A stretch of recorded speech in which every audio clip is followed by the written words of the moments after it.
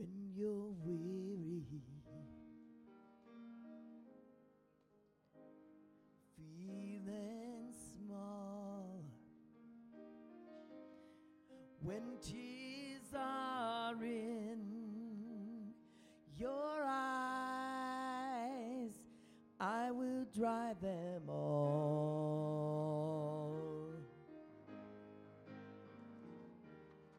I'm on your side. Oh, when times get rough and friends just can't be found, like a bridge over troubled water, I will lay me down like a bridge over troubled water. I will lay me down.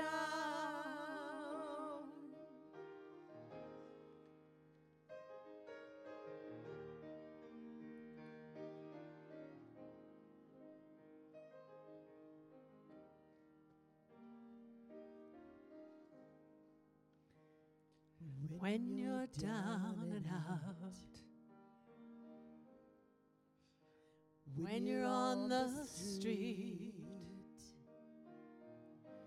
when evening falls so hard, I will comfort you.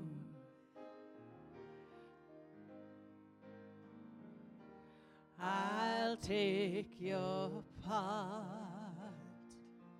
Oh, when darkness comes and pain is all around, like a bridge over troubled water, I will lay me down like a bridge over troubled water. I will lay me down.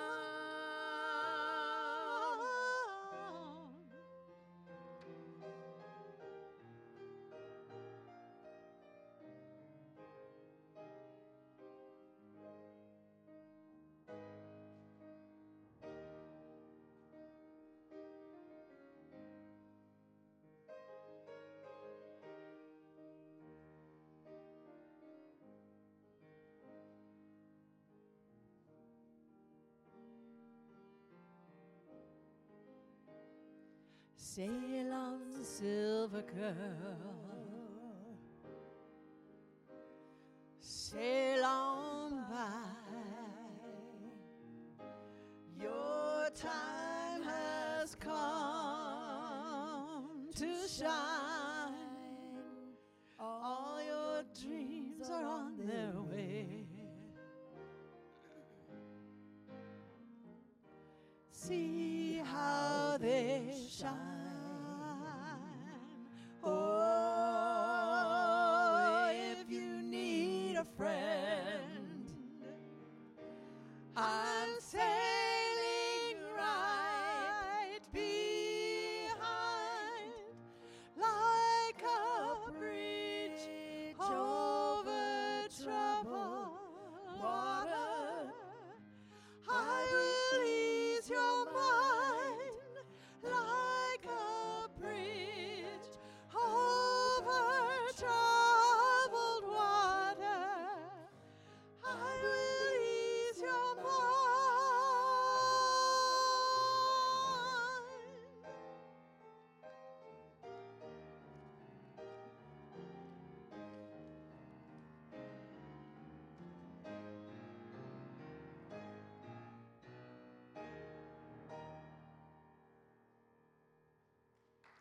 Thank you.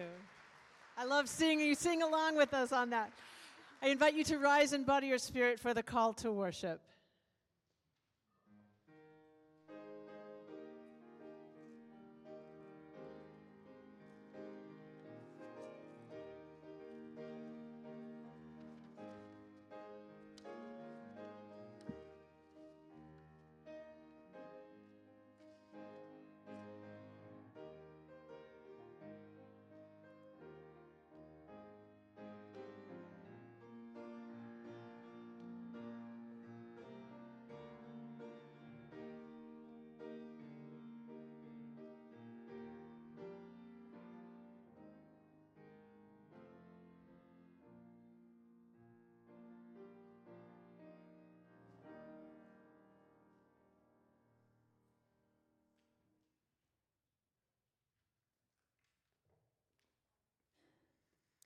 What is praised is one. So the praise is one too. Many jugs being poured into a huge basin. All religion, all this singing, one song. The differences are just illusion and vanity.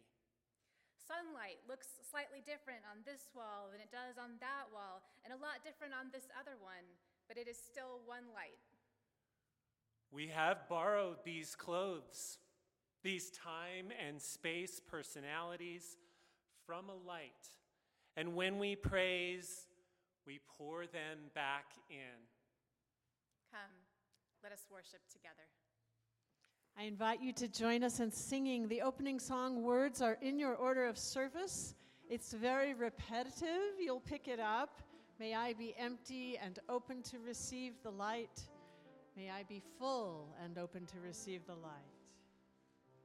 May I be empty and open to receive the light. May I be empty and open to receive. May I be full. May I be full and open to receive the light. May I be full and open to receive. Open to receive the dark. May I be empty and open to receive the dark. May I be empty and open to receive. May I be full.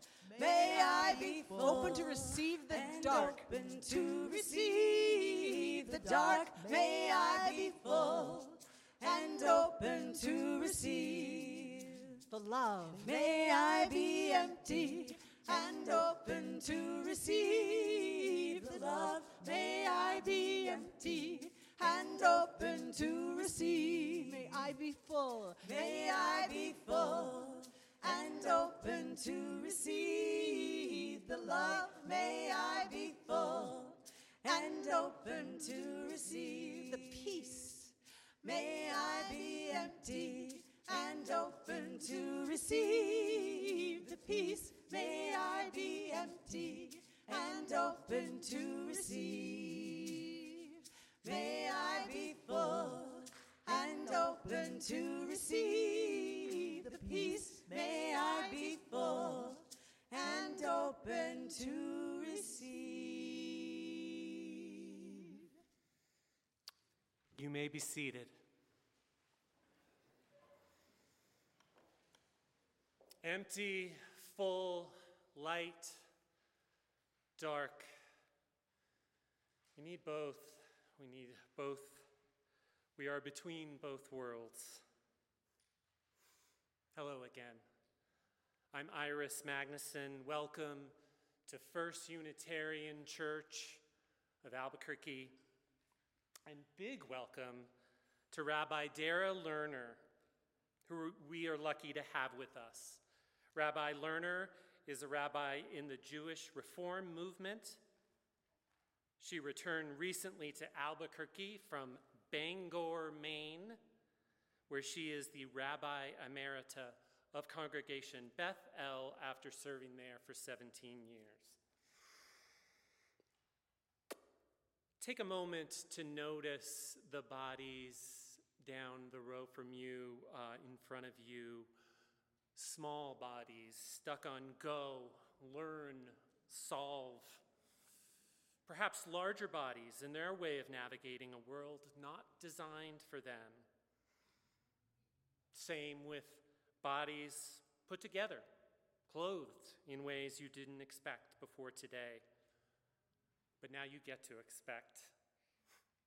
Wandering, antsy, itching, laughing, humming, coughing, oxygenating bodies in a room with music and chairs and all these technical wonders. Distractions to some bodies may be lifelines for others. Parents and other caregivers, sometimes it's enough just to be here. We hold space for you and decisions you need to make regarding the expected and unexpected things children may do. We provide literal space to hopefully make the tenuous moments more solid, a playground up front with soft playthings, an art table at the back with things to color with and color on, and a family room across the hall where play noise is not the same problem. A cozy, soundproof, toy-stocked den where you and fellow parents can finally make a little noise. The space between worlds is sacred and full of possibility as any, and I welcome you all to worship in it today.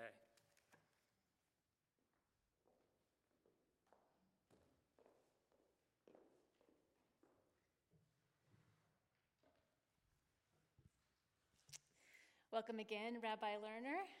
It is really great to have you here today.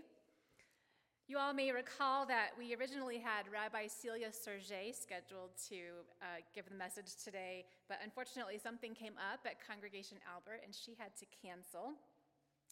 So a funny thing is that Rabbi Lerner and I had never met before this morning, but we have a couple of connections. For one, she goes way back at Congregation Albert, including being a former intern there. And First Unitarian, as I've mentioned, has a relationship with Congregation Albert that goes back 70 years since we rented space. We met in their space in the synagogue back in the 50s. And I attend Shabbat services there with my partner, who is Jewish, and I happen to know that Rabbi Lerner is admired at Congregation Albert. But also, it turns out that my son is dating her niece. Yeah. So he met her before I did. Such a small world, right? Thank you for filling in today. What a blessing. Let's do a little meditation together. I can see you shifting, settling in, giving your weight all the way over to those chairs, as I like to say.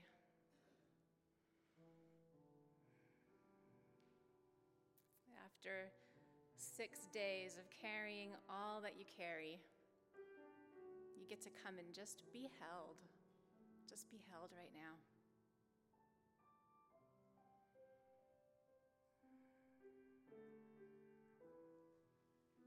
Breathing out any tension.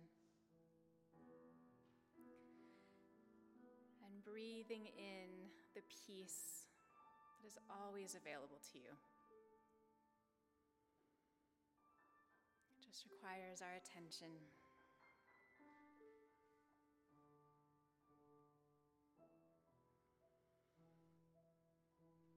And as we spend a couple of minutes in stillness and meditation together, when your mind wanders, just gently, gently bring it back. Back to that breath,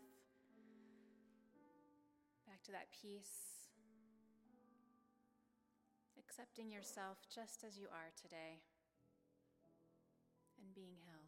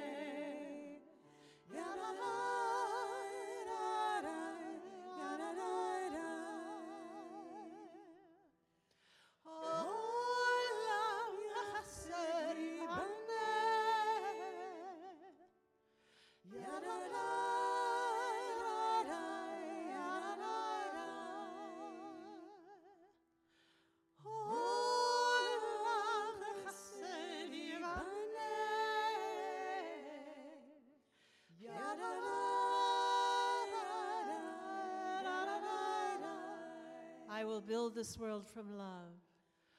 I will build this world from love.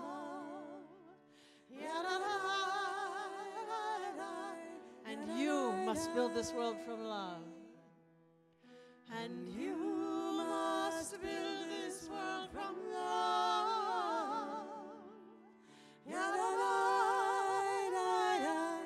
And if we build this world from love, and if we build this world from love,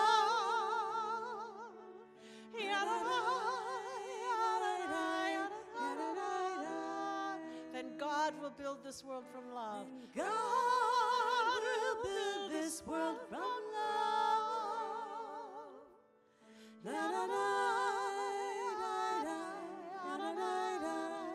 Olam chesed yibaneh. Olam chesed yibaneh.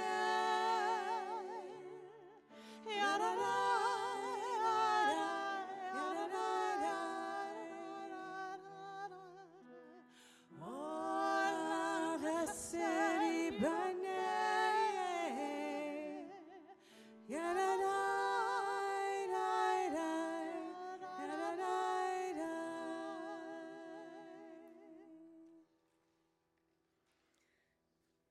Let's lift up some of the prayers of our community.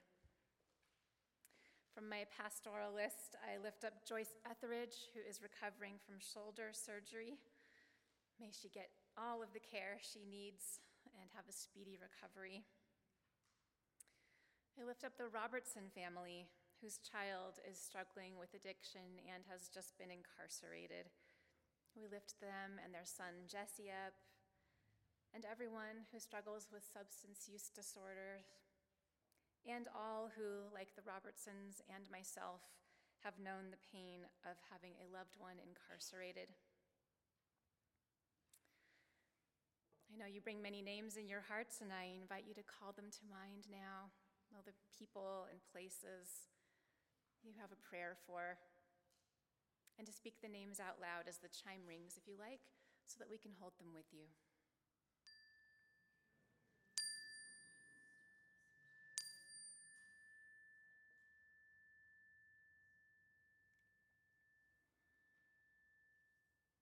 All of these loved ones and places we lift up, and especially everyone affected by the big storm today, everybody along the West Coast. And we acknowledge there are many unnamed prayers among us, and that sometimes we ourselves are the ones in need of prayer. May all who are struggling in any way receive the shelter of peace. Spirit of life, source of love and compassion eternal. In the Hebrew scriptures, the prophet Elijah goes searching for you in the windstorm, in the fire, in the earthquake, and finds you in the end in the stillness. May we, in the noise and the flow of all that is our lives, remember to listen. May peace and stillness quiet our troubled souls and make space for healing and clarity, for self-compassion and for compassion toward others. And may we make our lives a blessing upon others through the unfolding of our days. May we build this world from love through our manner of living. Amen. And peace be with you.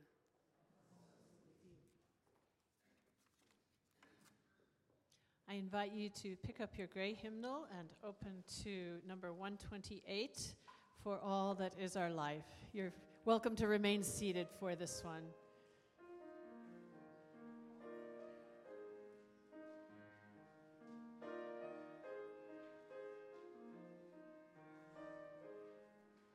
For all that is our life, we sing our thanks and praise.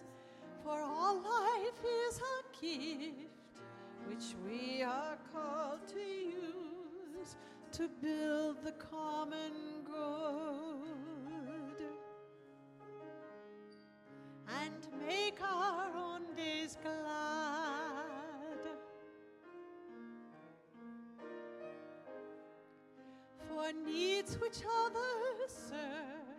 for services we give, for work and its rewards, for hours of rest and love, we come with praise and thanks. For all that is our life,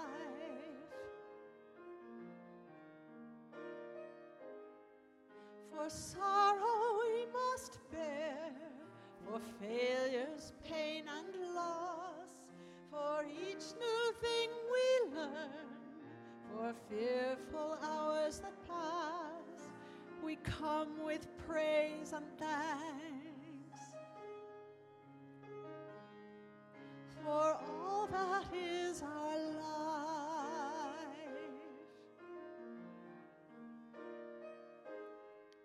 for all that is our life, we sing our thanks and praise, for all life is a gift which we are called to use to build the common good and make our own days glad. Thank you. So nice to hear your beautiful voices.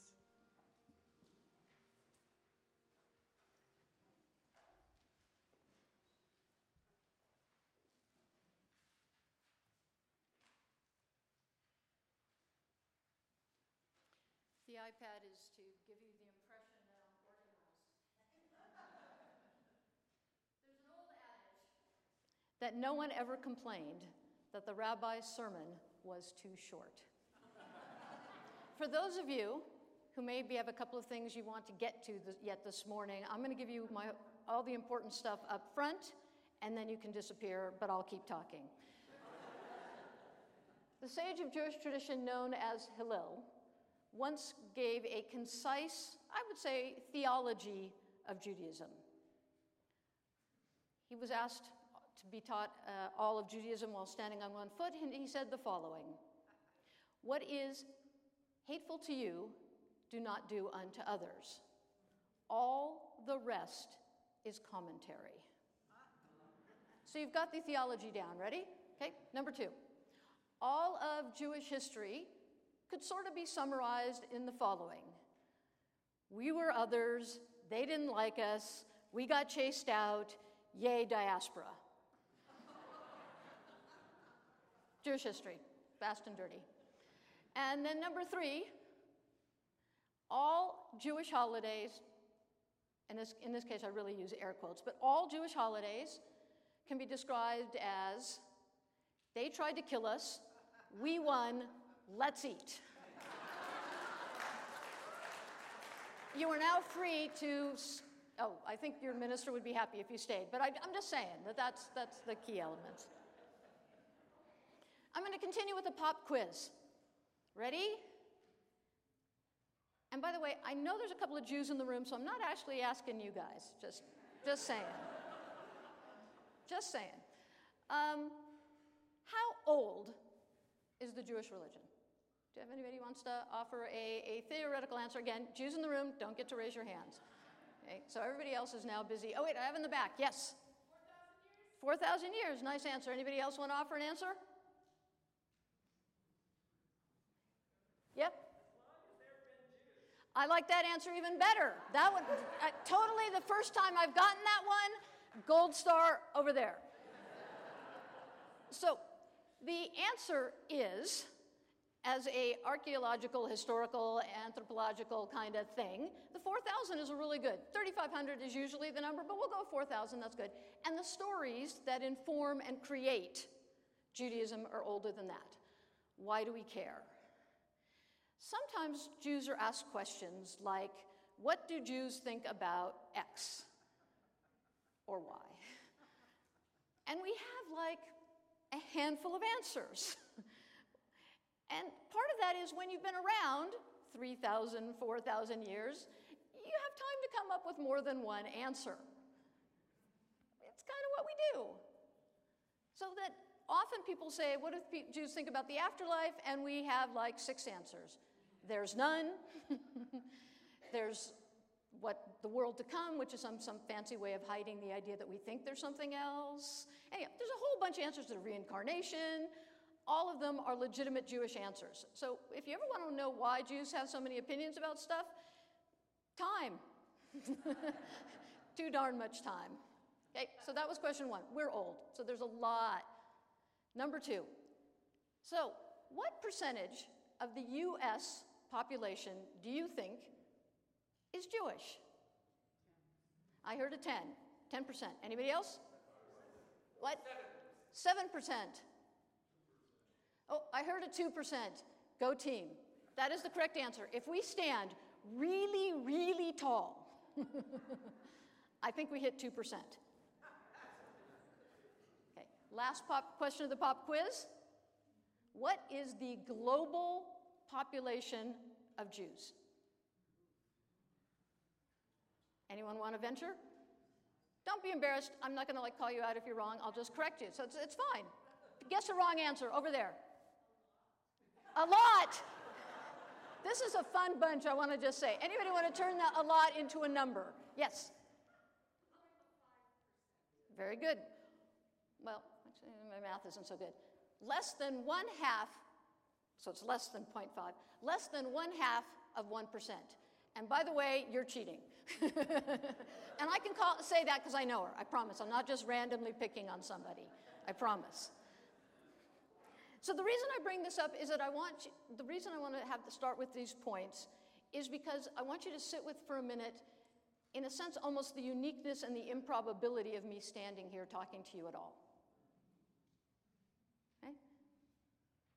I just want to hold that because it's a fascinating thing that may or may not have anything to do with Barbenheimer, but that was just a marketing gimmick in case anyone came for that reason. Totally marketing. Just saying, all right? Just to get you in the door. I want to own that. So what is Judaism? Classically in America, Judaism has become part of the landscape that said, particularly I think this was very popular in the 1950s, was Catholic, Protestant, Jew. That put Jew on the same footing. It was a religious descriptor. Judaism, among the many things it is, yeah, sure, it's a religion. I'll give you that. But in truth, the best description of Judaism and the thing that makes all of Jewish history make sense and the diversity and difference of modern Jews make sense is the following description by Rabbi Mordechai Kaplan, who described Judaism as an evolving religious civilization. So why do Jews rescue Ethiopian Jews who apparently have nothing to do with me as a good Ashkenazi American Jew? I have nothing in common with them from a descriptor of Judaism because the Judaism they practice, it doesn't even look like mine, is because we are part of a people and a civilization that share a long narrative story and a sense of obligation to each other. It's evolving because, as I mentioned earlier, why do we have so many answers to things? Because the Judaism I practice, and Adam Sandler and Golda Meir and Moses Maimonides of 1,000 years ago, the Judaisms we practice have very little to do with anything that Moses knew anything about if he actually existed wandering around in the desert. Okay? So it evolved. It encounters something new, it changes and adapts and absorbs. So we're constantly changing, but we share a core narrative, which is the religious story. The divine went into a particular, not unique, not disassociating with the rest of the world, but a particular relationship with a family. And then that became a tribe, that became a people, that became a civilization, that among the many things it also is, oh yeah, it's a religion too for bonus points. An evolving religious civilization.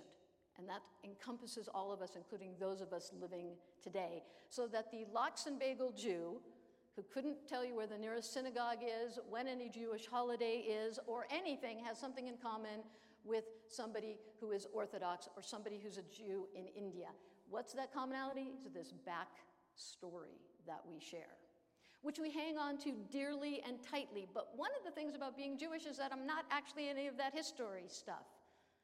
I'm part of a movement called, and every Jew alive just about today is part of something called Rabbinic Judaism, which is the gift of about 2,000 years ago, in which they had all this received tradition, the Bible, Torah, Hebrew scriptures, etc., and then tried to figure out how to do it because Jews are a doing people.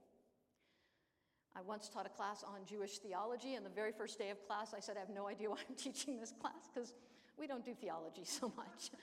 I actually had a student argue with me, which was entertaining. But that said, we're not, we have theology, but really we're a doing people.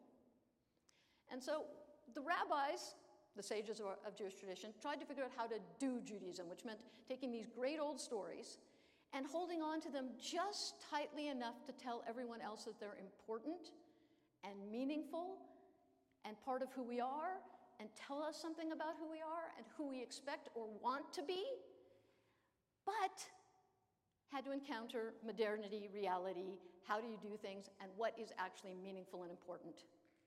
And so it took a story from a biblical text and tried to figure out what it means, how to apply it. I'll give you an example of a text, how text is central to Judaism, how you engage with the words to be able to think about the world, discuss with others, create sacred space in those discussions, and actually go out and do stuff. Because really, what we're supposed to do as Jews is get up in the morning and do stuff. That's it. That's entire Judaism in truth. Just go out and do some stuff. Emphasis on do the good stuff, the right stuff, the ethical stuff for bonus points. So in last week's Torah portion, we had this great phrase, one of the biggest ones in Jewish, like almost every Jew I know knows this great phrase in Hebrew or in English. It's tzedek, tzedek tirdof. Justice, justice, you shall pursue. It's repetitive. It must mean something. You got to do it because it says it twice. We all know if you say something twice, well, you mean it. Well, let me let you in on a little secret. It's actually a grammar thing in Hebrew grammar that they had to repeat it. It doesn't actually. So if we were to pull the veil back, not that exciting. That said, this is what Judaism does it. It says Judaism twice. So it must, this is the implication of the power of thinking this text is important and then trying to live it. If it repeats it, it must be important. Grammar be darned, it's not about that. So tzedek, tzedek tirdof, justice, justice, you shall pursue. So the first justice is your basic, universal, it needs to happen in the world justice. But there must be some other kind of justice because it says it twice. So what's that other justice?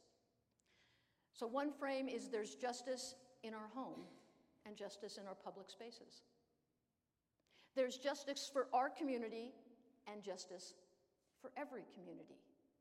There is justice for those who have resources and those without, and every kind of dynamic that you can think of, Judaism says that's why it says it twice. Oh, by the way, never forget the second half of the sentence. Like with Hillel, it's not just the don't do stuff, it's study. So the second half of the sentence is always important, Judaism. Tirdof, go and pursue it. It's not just oh, yay, justice. We don't get to sit there with cheering squads and going, yay, justice, for us and for them. You actually have to get off your tush and go pursue it. Recently, I heard an example that considered that justice of one kind, and then there's a second kind of justice I just recently learned, was the notion that it's compromise, that there is justice in compromise, which is not a landscape many of us associate always with justice. But how do you do compromise that is just, that reflects what needs to happen in that experience? So that's a very Jewish way of how we deal with stuff. Is that we have this tradition, we have this history, we have this civilization. Yes, there's a God component, but really the question is, what are y'all doing? That's the question. And we take our texts, pursue justice, we look at them, and then we go out in the world and do them. That's the goal of Judaism, is to all of those manifestations. I'm going to glance at my notes so I can pretend that I'm have some sort of order or know what I'm doing in the next few minutes while I'm here.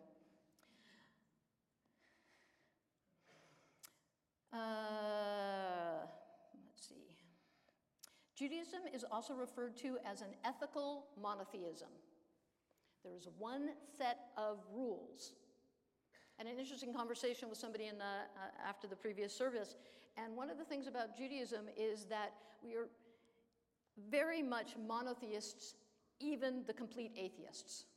And what I mean by that, I don't know, it works. Judaism's a weird thing. I just want to own that. but I personally like it.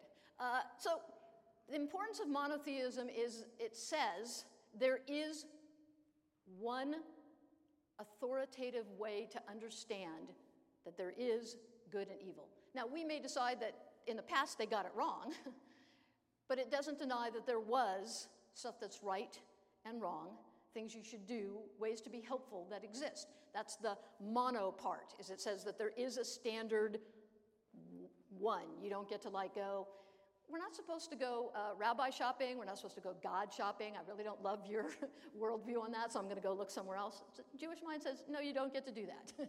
There's one. It's an anchor for the second half, which is it's an ethical monotheism. It isn't just like I pray to God as one, I'm done. Oh, one and done. It's not that. It's that there are ethics, there are right and wrong, and that's the landscape of Jewish obligations. And it's not that Judaism has some that nobody else on the planet has. We just have a particular worldview about looking at them and doing them. So Judaism's an ethical monotheism. That's a Rabbi Leo Beck understanding of Judaism. Judaism is fundamentally countercultural.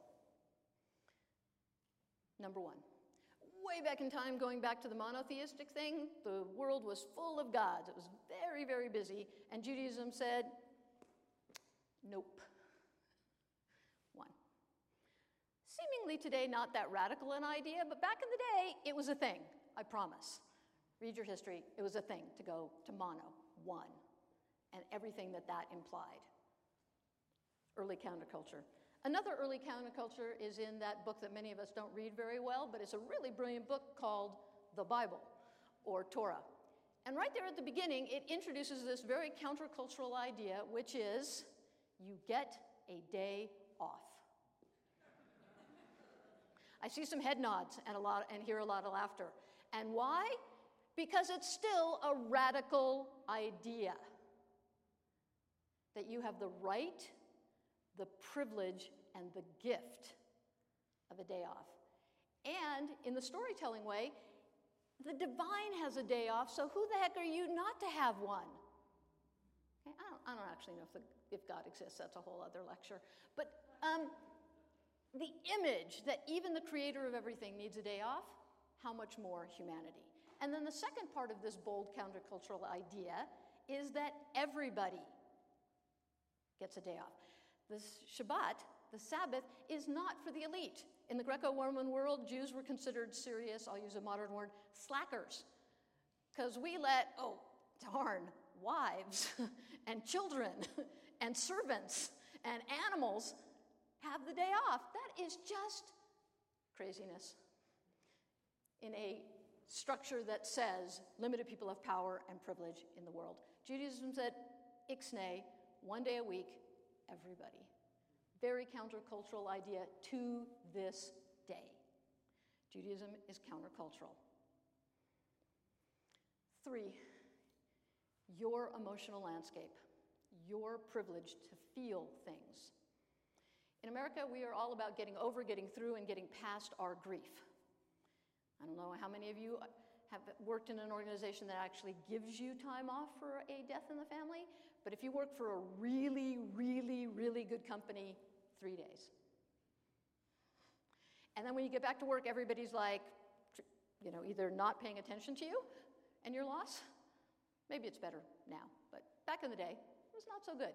We were about not expressing your grief and not having it a public experience. Judaism says you have the right and privilege to experience your loss and builds an entire narrative that starts with when somebody is ill and their death and their burial and caring for the people left behind, and you as a member of the community are allowed to step out of your obligations to community as you experience your loss, and the community is supposed to step to you. Imagine that in America today. I'm voting not so common or not so popular. So just a brief introduction to some of the background of Judaism, what Judaism is and its dynamics. Now, I'm not going to forget that I called this Barbenheimer. Other than a marketing appeal for you to go see both movies because they're actually quite good, and I used to manage video stores, so I should know. Okay, anybody, a couple of you might be old enough to remember a video store. I remember before Netflix, okay, that's how old I am. That said, I want to use those as two things that reflect on being a Jew in the United States today. One is, if you look at Oppenheimer and who he was, separate from the politics of the bomb and all that kind of stuff, I'm not going there, we're just talking about him as a Jewish person.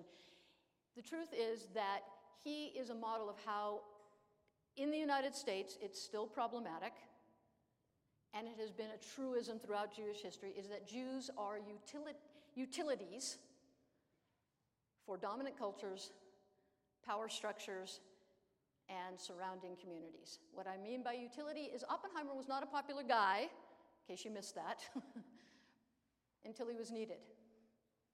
And one of the reasons was, yes, the film spends a lot of time on his communism, but let's get real. The truth is, we didn't like Jews. We didn't. Through much of history, Jews are convenient utilities by dominant cultures, by power structures in their society.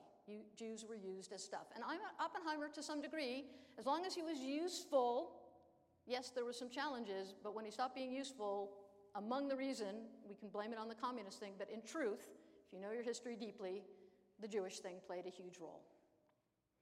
The other way Oppenheimer is important in sort of the Jewish thing in modernity is Jews play this really fun game called Are They, Is He, Is She, Did the Good Person or Was the Bad Person a Jew? We all have little Jew-o-meters, whether we want to or not, but if we hear a Jewish name doing good, we hear a problematic Jew. That's part of the American experience, even today. Okay? So that's why I wanted to bring up Oppenheimer. He was brilliant. Einstein, we know, all of these famous, but there's a utility that's disconcerting about Jews, even today in America. And I'll say the sentence out loud. Amazingly enough, anti-Semitism has not disappeared. I'm always shocked every day I get up in the morning, open the newspaper, still there. It's a little irritating. I'm not going to spend a lot of time on it, but it's a reality. It's not exactly the same as the utility problem, but there is that problem. Barbie is the other story. Other story of Jews in America. Yay, Barbie. Yes, cheering in the back. So many of you may know that Ruth Handler, the woman who created Barbie, was a 5'0" Polish Jew. Okay? You may not know that. I see a surprised look in the corner. Google, you'll find some great stuff about her. I highly recommend you learn about her. Amazing woman. So Ruth Handler modeled Barbie on this doll she saw in Germany. And what I want to say about Barbie is it's really fascinating that this woman borrows a German doll and produces the iconic American blend-in idolization, all feminist critique aside, we know the problems, but creates Barbie! Creates this image of, however you want to fill in the blank of that sentence, this outsider in American society. A woman, Jewish, short, other, creates something that becomes the emblem. That's a great Jewish phenomenon even today. How are we particular, and yet we spend so much of our time trying to be just like everyone? By the way, that goes all the way back to the Bible. There's a great quote about when one of the prophets is trying to convince the Jews not to have a king and says everything horrible that will happen when they have a king. And the Jews respond with, well, actually, Israelites in those days, respond with, we want a king. It's part of that, we really just want to be everybody. So Barbie and her creator is this great dynamic between how we are particular and how we want to be part of everything, and in truth are. Doctors, lawyers, etc. We're all part of everything. We're poor, we're struggling, we're agnostics, we're atheists, we're Jew-boos, we're Hin-Jews, I'm not sure it's Tuesday, am I a Jew? Should I answer a question with a question? Of course, I'm Jewish, I have to. Every kind of Jew. My last thought, and because I promised you that I'd be short and, of course, didn't tell the truth. I've run over time again. The last thing I want to leave you with is, what is the one thread that ties all, air quotes, Jews together in this evolving religious civilization today, in the United States in particular, but globally, is this notion tikkun olam. Tikkun for the word to fix or repair. Olam, we heard earlier, it's the word for world. It also means universe. It has multiple meanings and translations. But the things that unites Jews across all of this, the lox and bagel Jew to much of modern Orthodoxy, is this sense driven by this story I mentioned earlier.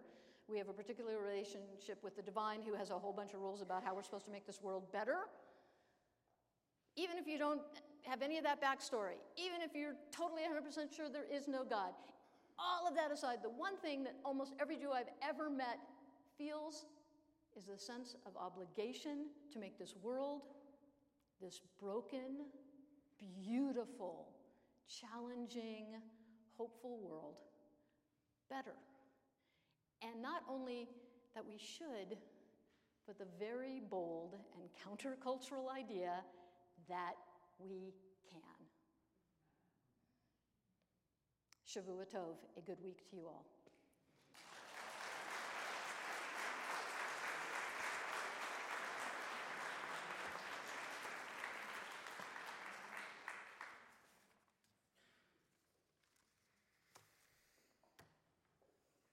Justice.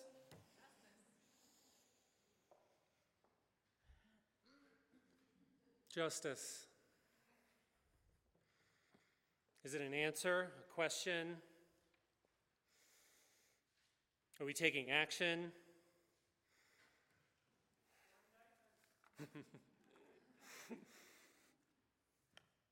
Action is the answer. We will. We will pool resources. We will step up and lead. We will know it's our turn and be ready to offer what we can when the basket comes around. Nothing brings us more of a sense of what's possible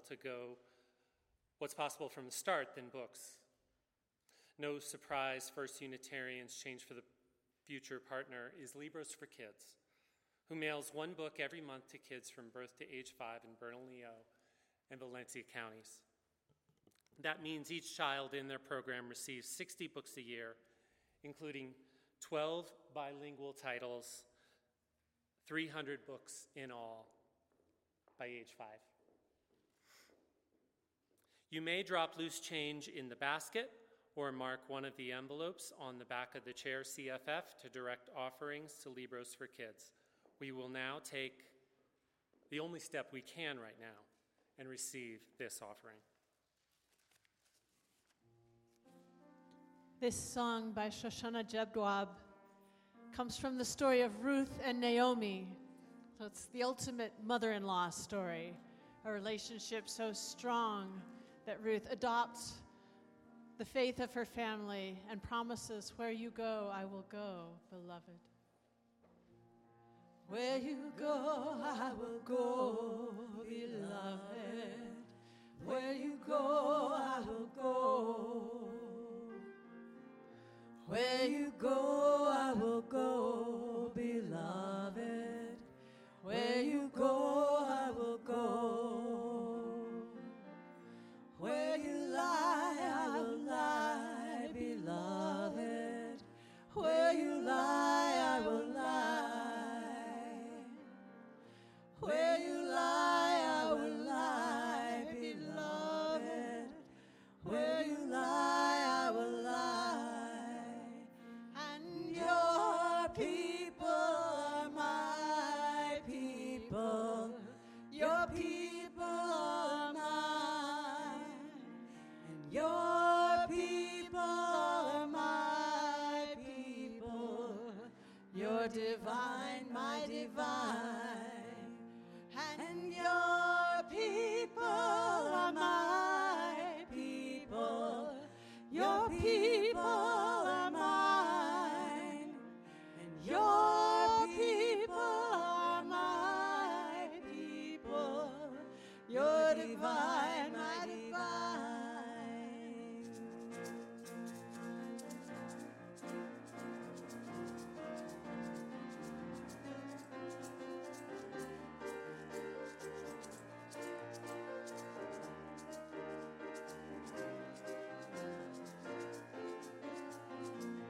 Where you go, I will go, Mother Earth.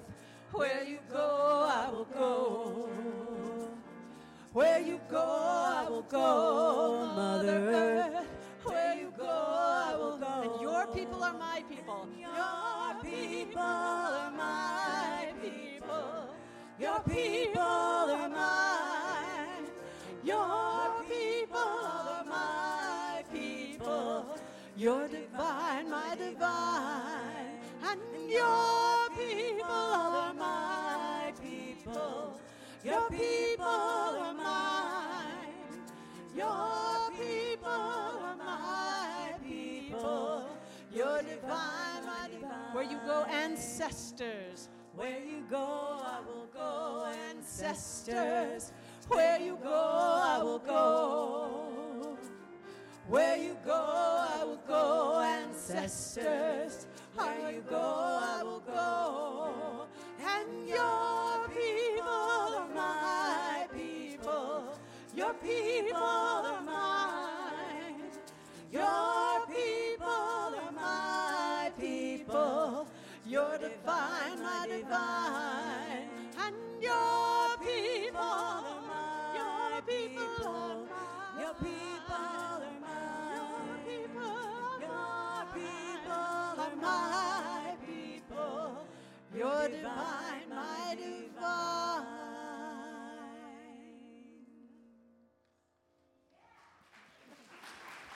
Thank you.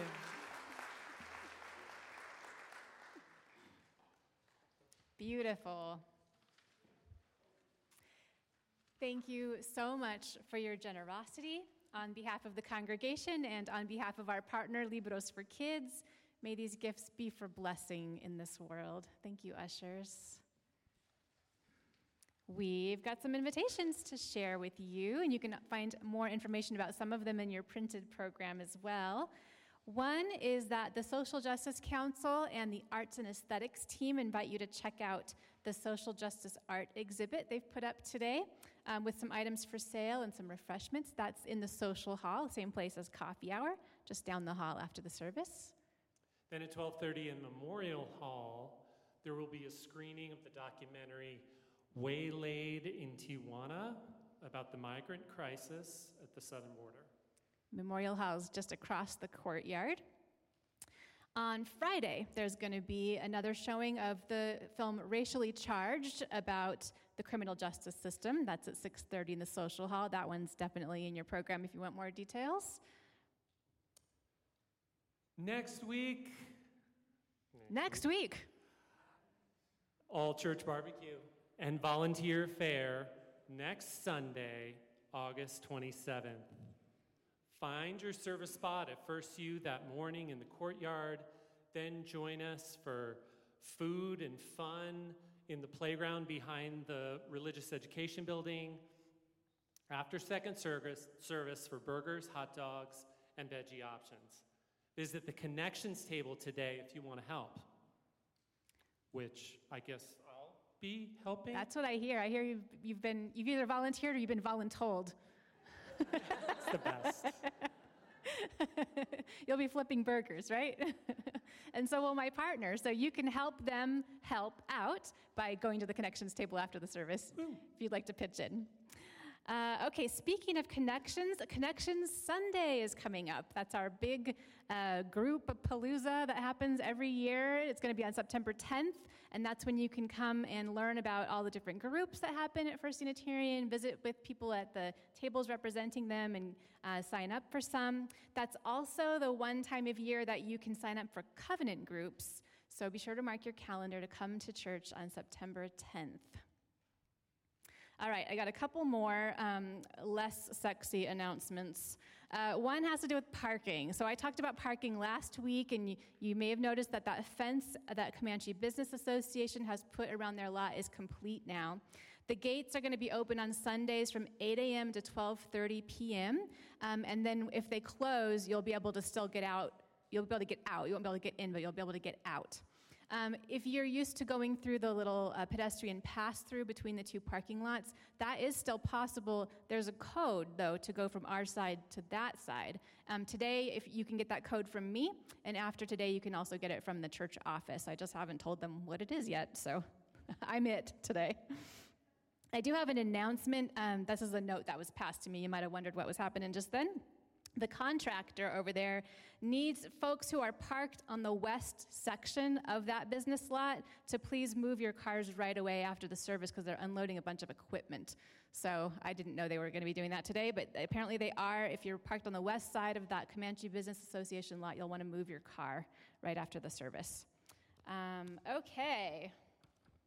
We've also got chat tables, an official chat table in the social hour if you're like me and you do better when you have something to do in a conversation with strangers. You're welcome to join that. And whether you do or you're chatting somewhere else, here's a question that you can use to get the conversation started. What do you wish others could experience or hear from this service today? What are you going to take out from here and share? What do you wish others could experience or hear from this service? I invite everybody now to rise in body or spirit and greet each other with a gesture of peace. We like to do it with a hand over our hearts, and we just extend the other one toward each other. Peace. It's good to be together today.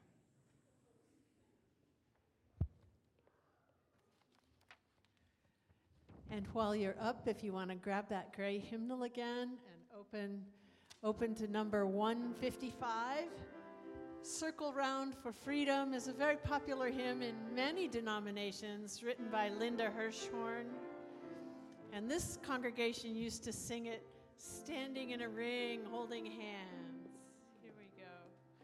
Circle round for freedom, circle round for peace, for all of us imprisoned.